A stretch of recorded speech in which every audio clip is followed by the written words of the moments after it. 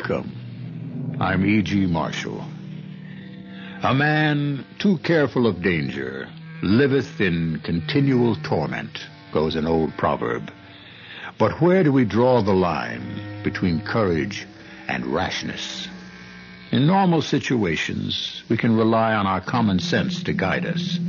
But what do we rely on in situations which involve forces we know nothing about? Sir, look! Something's come between us and the door. It looks like an enormous shroud with luminous green eyes. It's coming toward us. Stand firm, Cheevers. It's only an illusion. If it's only an illusion, why can I feel its force? The supernatural does not exist, Cheevers. It does not.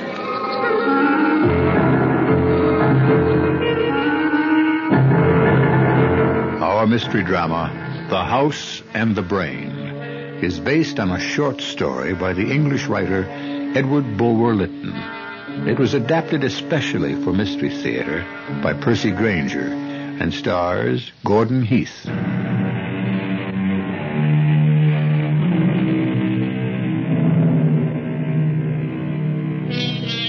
The haunting of the living by the spirits of the departed has long been a popular theme among writers on the supernatural.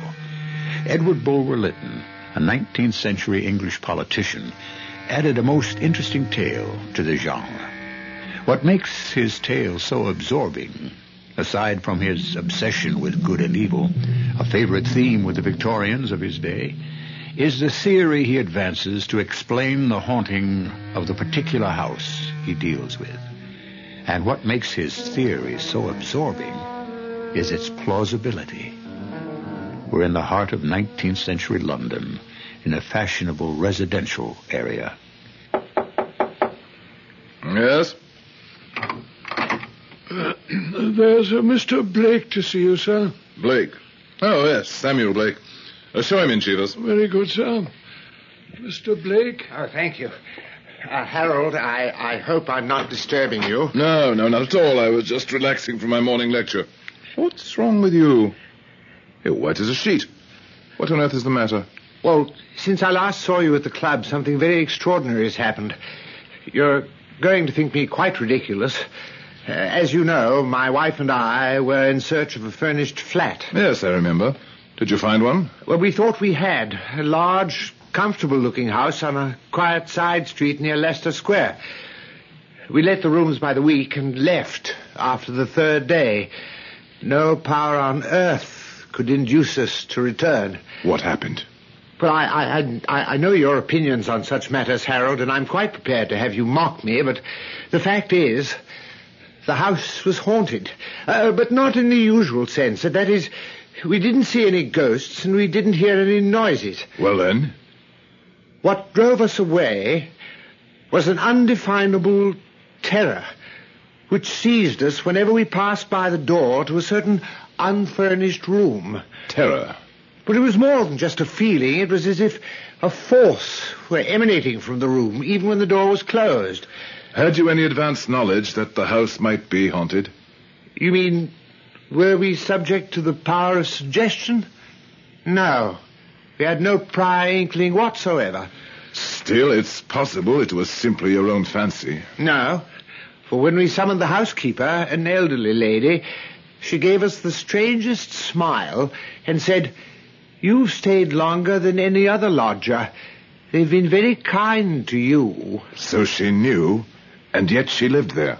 She said she remembered the spirits from years ago when she'd lived there not as a servant. And then she said something very odd. "I know they will be the death of me someday, but I don't care. I'm old and must die soon anyhow, and then I shall be with them and in this house still." If you'll give me the housekeeper's name and the address, there's nothing I should like better than to spend a night there.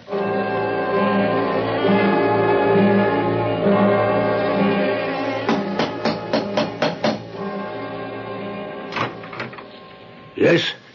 My name is Harold Rumsford. I'm looking for a Mrs. Cavendish. She's not here. This is 47 Hatch Lane, isn't it? I said she's not here. I was told by a former lodger, Mr. Samuel Blake, that she was the housekeeper of this establishment. Mrs. Cavendish is dead. Oh, I'm sorry to hear that. Then who are you? My name is Walter Garrison, sir. I'm the unfortunate owner of this property. May I inquire what were the circumstances of Mrs. Cavendish's death? What business is that of yours? I've heard this house is considered to be haunted. Yes, it is. I can't rent it. Can't even find a servant to keep it. I'm a scientist by profession, Mr. Garrison, but I've made a lifelong study of supernatural phenomena, and I'd be most obliged if I could hire your house for a night to examine it. Oh? Well, forgive me, Mr. Rumsford. Oh, yeah, Mr. Rumsford. I came here today to close it up for good. But if you think you might come up with an explanation for the hobgoblins that live here, I'd gladly put the house at your disposal. And rent, of course, is out of the question. If you'll give me the keys, I'll send my manservant round to select and prepare our rooms for the evening. You're obviously not impressed. Oh, I am indeed. But it is my belief, Mr. Garrison, that there is no such thing as the supernatural. Then how do you explain the forces which undoubtedly inhabit this house? These forces killed Mrs. Cavendish. She was found on her bed, her eyes wide open, and a look of terror frozen on her face. According to my friend Mr. Blake, she apparently knew something about these forces. Well, she seemed less frightened of them than most, yes? I should like to have talked to her. What can you tell me of her past? Nothing. Nothing more than she was once mistress of the house. But I can make inquiries if you think it might be helpful. It would indeed, for I'm convinced that with sufficient information, we could come up with a very rational explanation.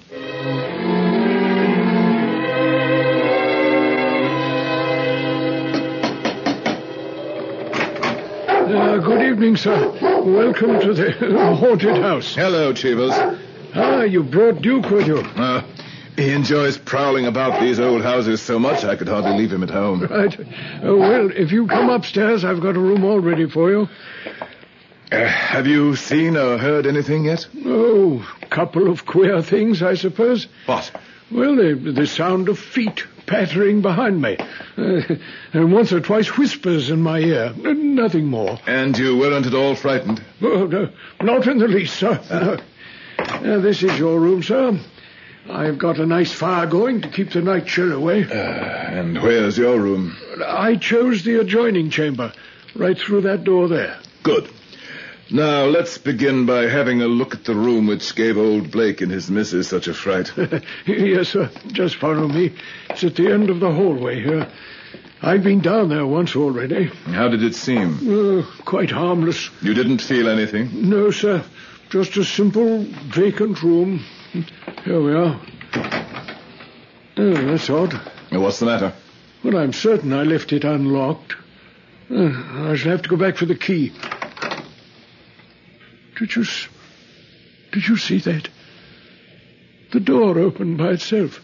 Obviously, we are being invited in to have a look round. Hold up the candle, Cheevers. Yes. Well, the room's quite bare. Where could the person who's playing these tricks hide? The walls seem quite solid.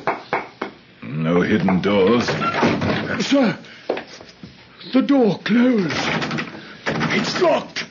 We are trapped. I must say I'm beginning to imagine how Blake must have felt.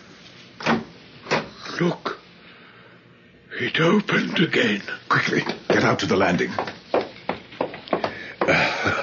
I got a very distinct impression in that room, Cheevers. Sir? A sensation as if we were in the presence of a powerful force of evil. Sir, there's something else. What? In this room up here on the next landing. Quiet, Duke. What room is this we're going to? It was the housekeeper's. The room where she was found dead. In the drawer by her bed, I found 2 letters. I see they're both addressed to Mrs. Cavendish. postmark date is 35 years old. Would that have been when she was mistress of the house? Probably, yes. Now, here's something both letters make reference to. Something that sounds very much like a crime. Listen. Don't let anyone be in the same room with you at night. You talk in your sleep. And in this one, even more interesting. What's done can't be undone. And I tell you, there's nothing against us, unless the dead should come to life. And next to this, in the margin, written in a female hand, are the words, "They do." What was that? I don't... But, sir, look. In front of you. A hand. It's grasping the letters. The hand's disappeared, taking the letters with it. Are you all right? Something struck my arm. It's numb. Sir, there's another presence in this room. I can feel it. Hold steady, Chivas. Will you look? The flame in my candle, it's beginning to flicker even though there's no draft. It's growing smaller. What's the matter with Duke? He must see something. He's cowering in terror. What happened? Oh, Duke, he's been flung against the wall, sir. He's dead. Dead? Are you sure? Yes, his neck is broken. What force could have caused it? I don't know. But we'd better get back to our rooms. Look, there's something coming between us and the door. I think that's your answer, Chivas. An enormous shadow. Meant to terrify us. Do not give in. But its eyes, sir. Look at its eyes. They're green, shining like a serpent's. It's just a trick. A trick? It took the letters, didn't it? It struck your arm. It killed Duke.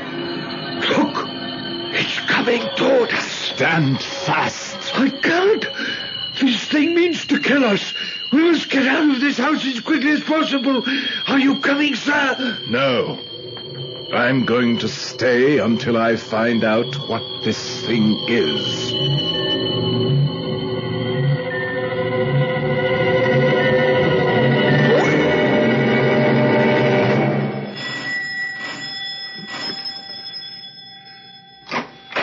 Yes?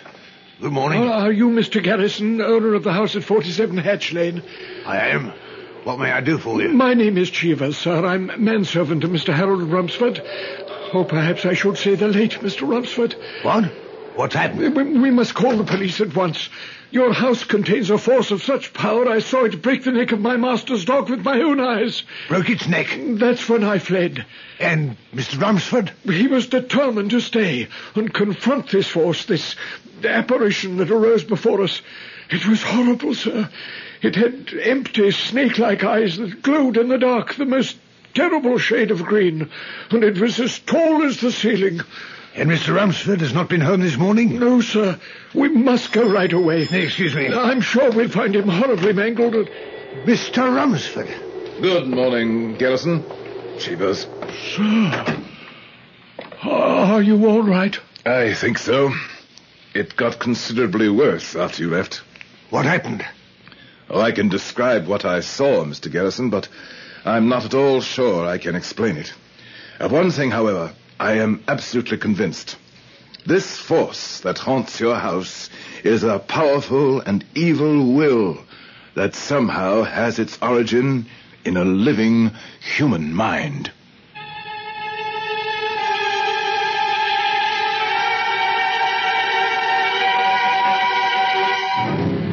We have so little understanding of the full power of the mind.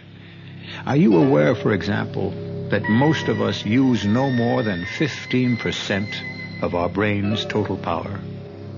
And that even a genius like Einstein used only 17%? What fantastic things might be achieved by a person who had the discipline to unleash the mind's complete force. And how terrifying if this person's mind preferred evil to good. I shall return shortly with Act 2. It's Christmas time and oh by golly, don't forget the lads and holly. 27 shopping days till Christmas. Spend every day in big country. CKGL.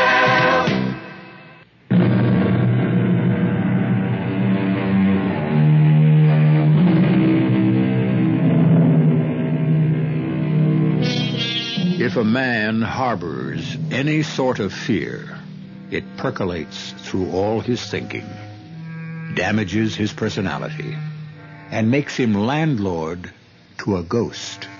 So spoke Lloyd Douglas.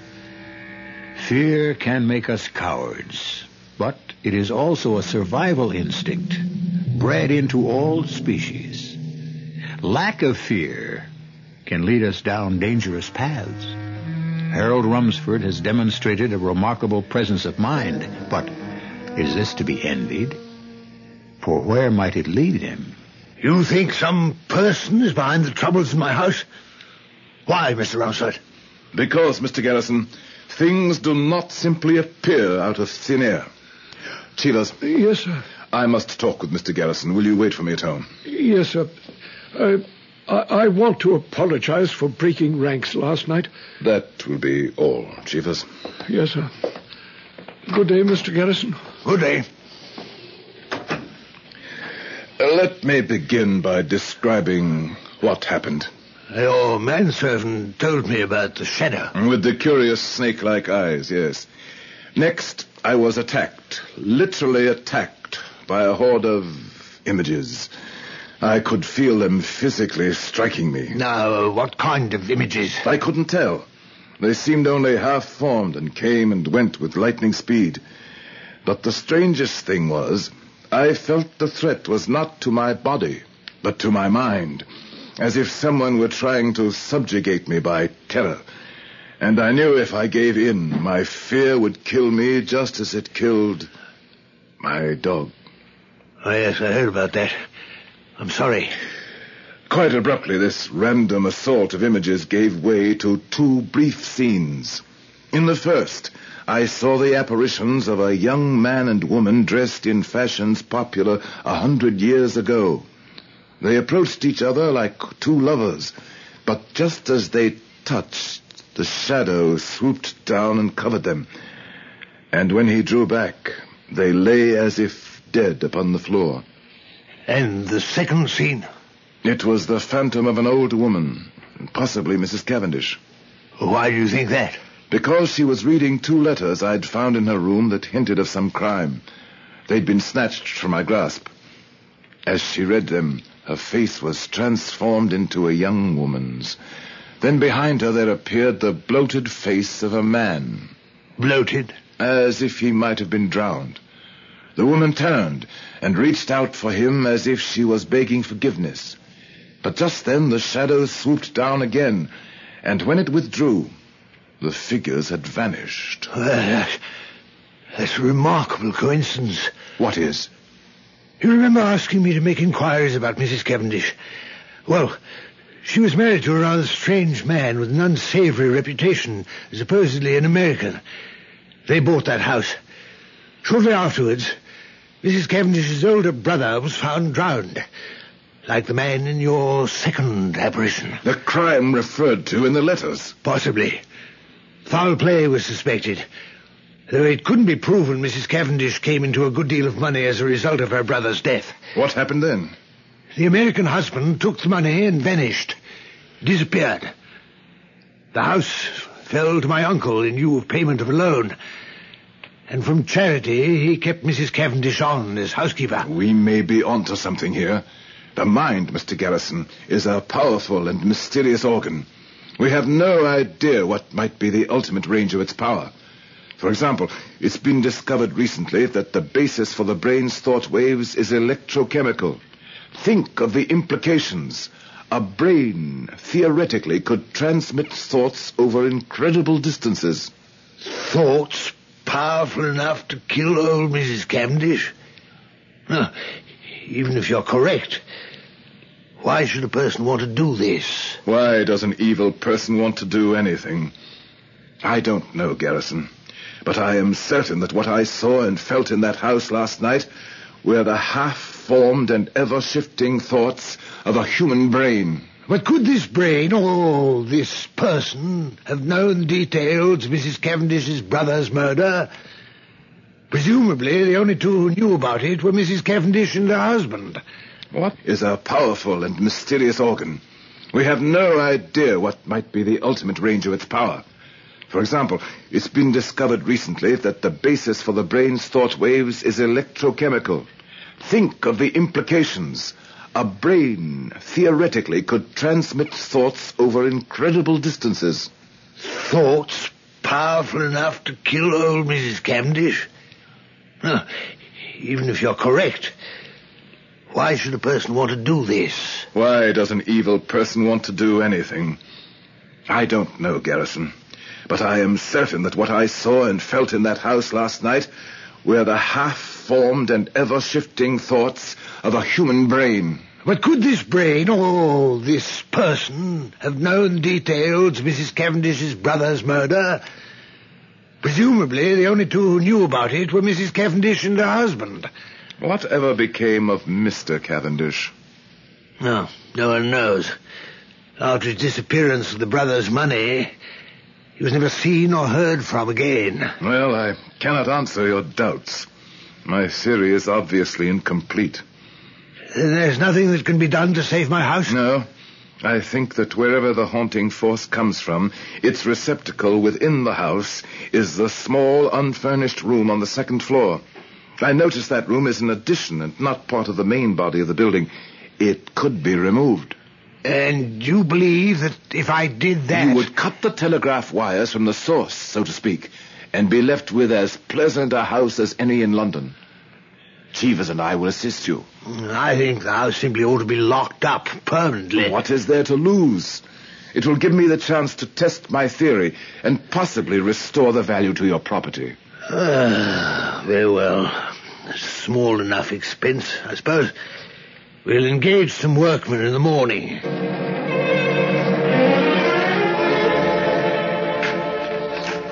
Well, we've had a smooth enough time of it so far. I suppose.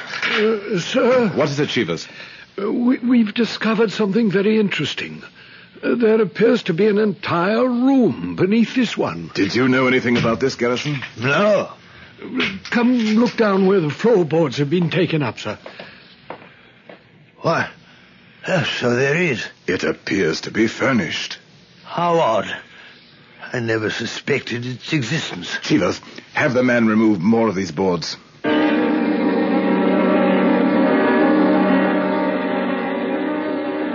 This room has obviously been sealed off for some time. The furniture's 100 years old. Sir? Yes, Cheevers? Look at this. Lodged in the chimney brick. What? Oh, it's a wall safe. Oh, the lock is quite securely fastened. Do I have your permission to force it? Mr. Garrison? Well, yes, by all means. What do you find in there, Ralphson? Several small bottles filled with liquid, a small iron rod, and 3 rocks. Rocks? Yes. Crystal, amber, and lodestone. Well, those are hardly such valuable rocks as to warrant their being locked in a safe. I don't believe they were locked up for their value, Garrison. Think for a moment. What do crystal, amber, and lodestone have in common? Well, I don't know. They all possess electrical properties. They are excellent conductors of current, as is the liquid in these vials. Well, that supports your theory that the forces might be telepathically transmitted. What else is in here? Well, look here. Wrapped in a sheet of paper. A man's portrait in miniature. He has a most striking countenance. In fact... Ramsford. I know this man. You do? How? Where? In India. He was a Frenchman by the name of de Roca. A more ruthless man I've never known. Just to look at him made me shiver. He attempted to foment a rebellion against the Rajah of Pradesh and was banished. And what became of de Roca? Well, I don't know. How long ago was this? Well, I was in the Foreign Service. Perhaps 20 years. But the date of the portrait is 1765. That would be 100 years ago. I could swear it was the same man. I could never forget that face. It's most odd, Garrison, because I was about to say that I, too, have seen this face before. Where? In another painting. A portrait much larger than this one. In the house of a collector recently. It was the portrait of a nobleman, a Lord Shillingford, who lived some 200 years ago. He was a dissipated wretch who died trying to escape the law. Except for the fact that the fellow in this picture is perhaps a half-dozen years older than Shillingford, I could swear the same person sat for both paintings. And my only qualm with this portrait's resemblance to De Roca is that this fella is perhaps a half-dozen years younger. Yet the time span is nearly 2 centuries. Remarkable coincidence, I'd say. What's that? Chivos, what are the workmen doing? Nothing, sir. The whole room is trembling by itself. Quickly, break those vials and throw those rocks from the safe over the wall. Rumsford, I wonder if we oughtn't to leave off this enterprise. We should be all right now. The eyes of this man in this miniature painting, they're almost hypnotic. And their shape, like a serpent's. Like the shining, hollow, green eyes of the shadow that menaced you last night? Yes. I wonder who this person is. There's a clasp on the back. There's an inscription. Mariana, to thee, be faithful in life and death to Jack Tarbuck. What? I know that name. Tarbuck was a scoundrel who made a sensation in London a century ago and was forced to flee the country on the charge of murdering his mistress and his rival within the walls of his own house. That could be the first of the 2 scenes I witnessed last night. The death of the 2 young lovers. Yes, it certainly could.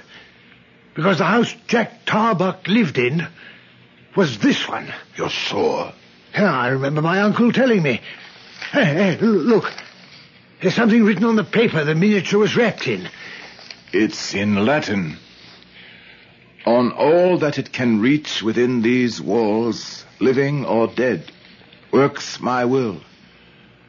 Accursed be this house, and restless the dwellers therein.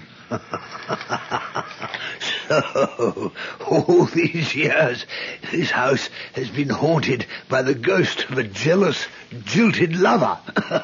Have you got a match? Oh, yes, I believe so. Burn this paper. There goes the anathema, up in smoke. Well, Garrison, let us hope your house will now be safe to live in once again.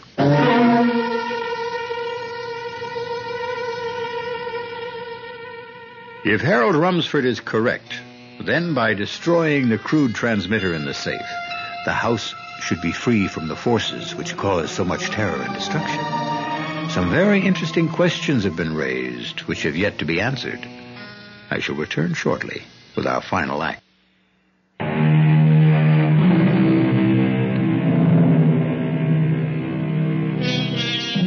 If you were to pick up a hammer and bash in your radio at this very moment, you could rid yourselves of the sound of my voice.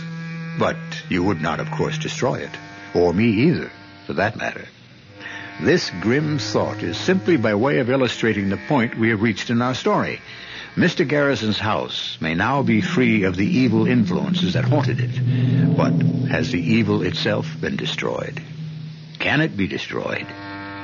Where does it come from? And what power does it still have? Garrison, your valet told me I'd find you up here. Oh, Romford. I was just admiring the view of the square from the second-floor parlor here. And I noticed the moving van down there in the street.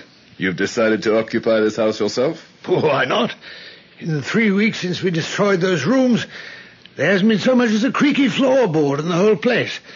Tarbuck's ghost seems to have departed, once and for all. You still think it was just a ghost? Don't tell me you still maintain it was some sort of emanation from a living brain. I do. But even if mesmerism, or whatever you choose to call it, could work in the absence of the operator and produce these extraordinary effects, is it possible those effects could continue when the operator himself was dead? But if he were not dead? Not dead? That's hardly likely.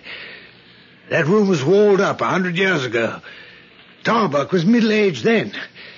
If he were alive today, he'd have to be 150. I wonder what Mrs. Cavendish's American husband looked like. Oh, you're out of luck there. I gather he wasn't the kind to have his portrait painted. Well, why? You think he, too, might have had the same serpentine eyes and hypnotic countenance as the others? Oh, I tell you, those resemblances are merely coincidental. Good Lord. Huh? What's the matter? Look, down there in the street. That person talking to the moving men. His face, it's the face in the miniature. Yes. The face of Daroka. Scarcely a day older than when I knew him in the Rajah's court 20 years ago. Rumsford, where are you going? I must confront that man before he escapes. Be careful. Rumsford, are you all right? Did you catch up to him? Yes. But as I drew alongside him, he glanced at me with such a gaze I lost my voice. You said nothing? What was I to say? That he resembled a dissolute nobleman of 2 centuries past? And a murdering charlatan? Oh, you're Mr. Daroka. It would have been an outrageous impertinence. Well, perhaps we can still catch him. No. I saw him get into a carriage and drive off. I've missed my chance. Did you ask your movers what he said to them? Yes. He wanted to know who was now living in this house.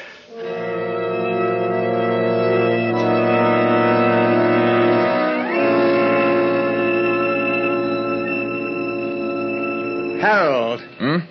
Oh, hello, Samuel. I haven't seen you at the club here for weeks.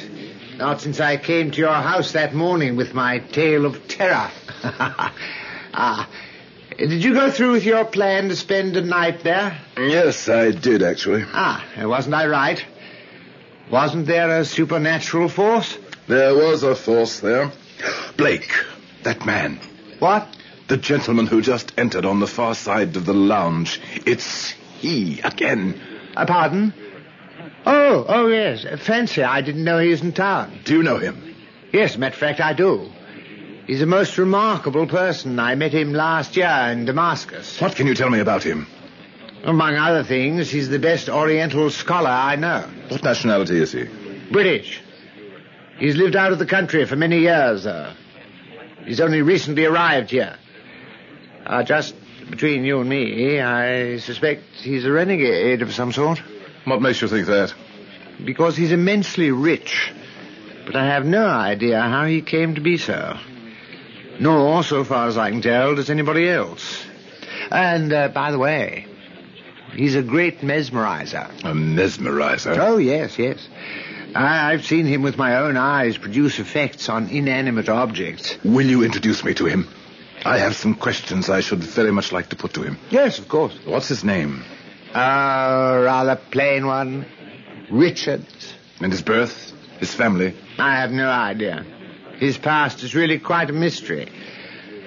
Come, if you want an introduction. Mr. Richards? Yes? Mr. Samuel Blake, I believe. Yes, we met in Damascus on April 3rd of last year. Yes. I should like to introduce you to a friend of mine, Professor Harold Rumsford. He's a scientist with a particular interest in natural forces. How do you do? I'm most interested to meet you, sir. I'm sure you two have much in common, and you must now excuse me. I see the gentleman I've been waiting for has arrived. Goodbye, Blake. And remember, Harold, the next time we meet, I want to hear all about your experiences in that house. What house is that? Nothing. Your accent, Mr. Richards, it's quite singular. Is it? Yes, rather difficult to place. I would venture to say you've traveled a good deal. Yes. I've not been in the habit of speaking English for some years now, Not since you were banished from the court of the Raja of Pradesh. I beg your pardon.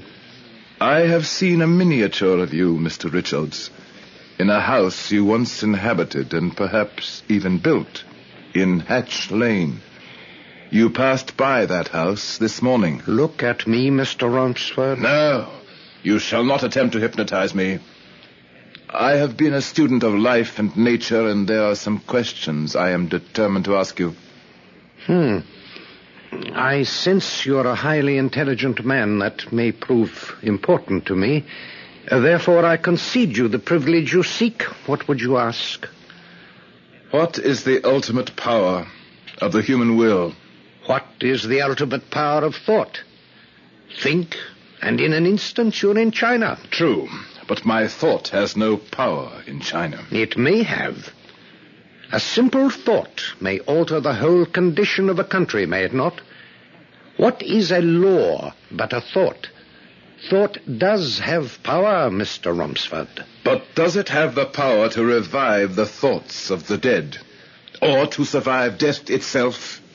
I decline to answer. Then it is possible that intense evil in an intense will, aided by certain scientific means, may produce extraordinary effects.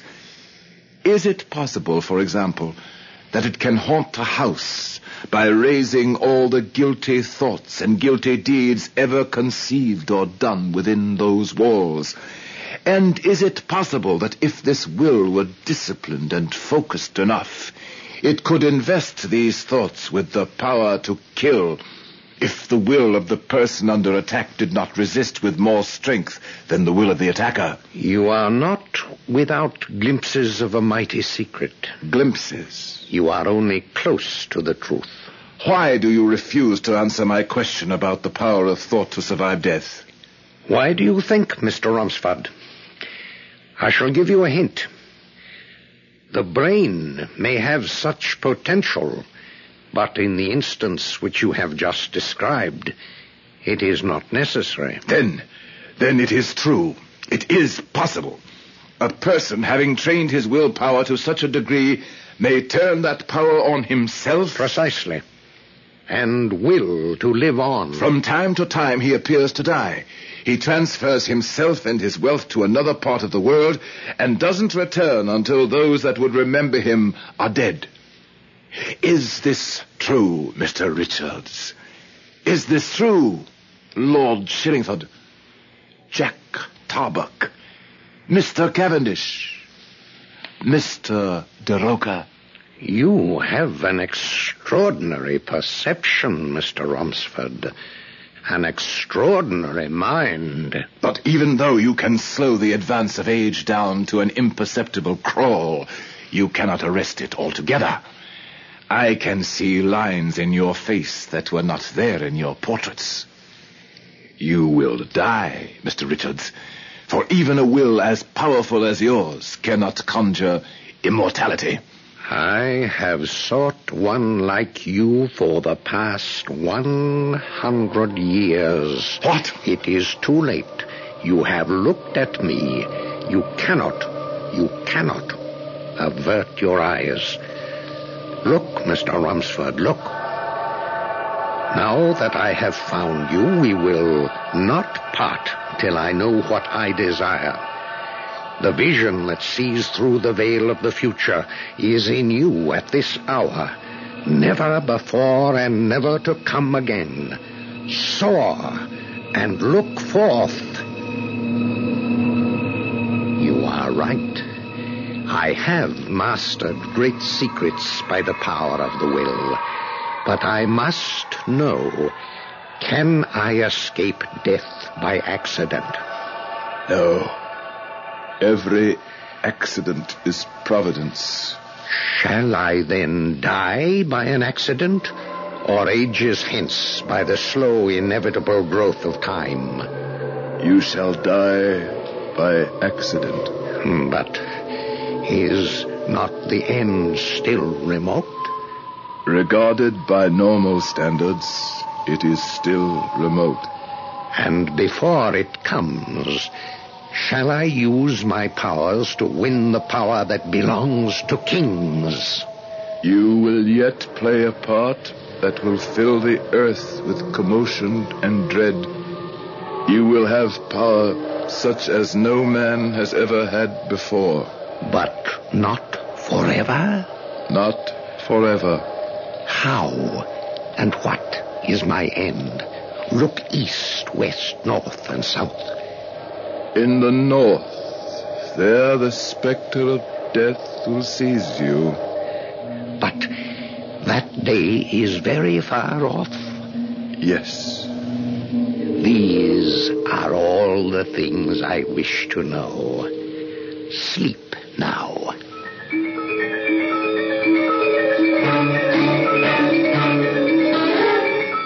Harold! Harold, wake up. What happened? I never thought I'd see this. You, who have always declared yourself proof against mesmerism, has succumbed at last to my friend Richard's. Richard?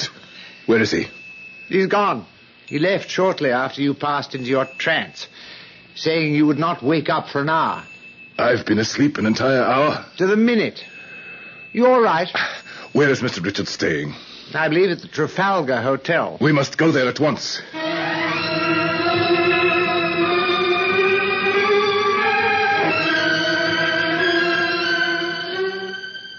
Well?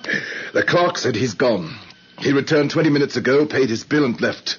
Is it really so urgent that you find him? It is absolutely imperative. He left instructions which steamship should receive his baggage. If we hurry, we can catch the next train to Southampton. Excuse me, are you the gentleman who was asking for Mr. Richards? Yes, I am. He said you might be coming by, so he asked me to deliver this note to you. Thank you.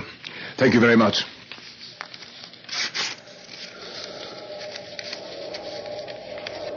I wished you to utter what was in your mind. You obeyed.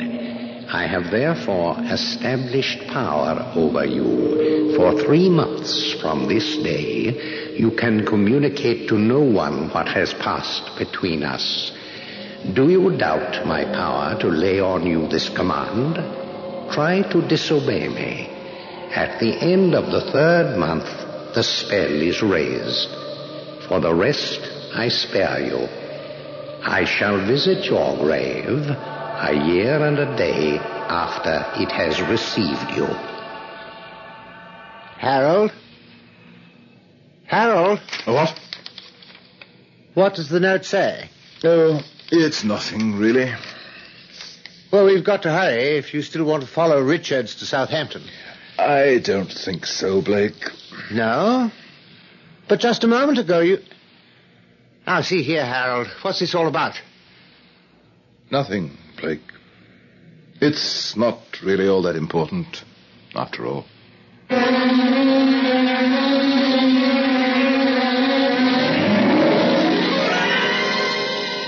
Who can say when an extraordinary person will appear among us? Who knows what thoughts, what intentions, what powers lurk behind the placid countenances of those we pass on the street? When will one of them step out of line and declare himself a savior, or an avenging angel, or simply an evil egotist, bent on acquiring for himself all the wealth and power he can until he is stopped? I shall return in a moment with a final word.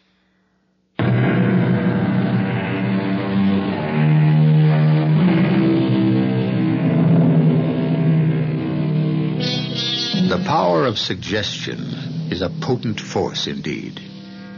Think, and in an instant, you are in 19th century London, the setting of our story. Think, and your mind can transport you anywhere we choose to take you, here on Mystery Theater. This is E.G. Marshall inviting you to return to our Mystery Theater for another adventure in the macabre. Until next time, pleasant dreams.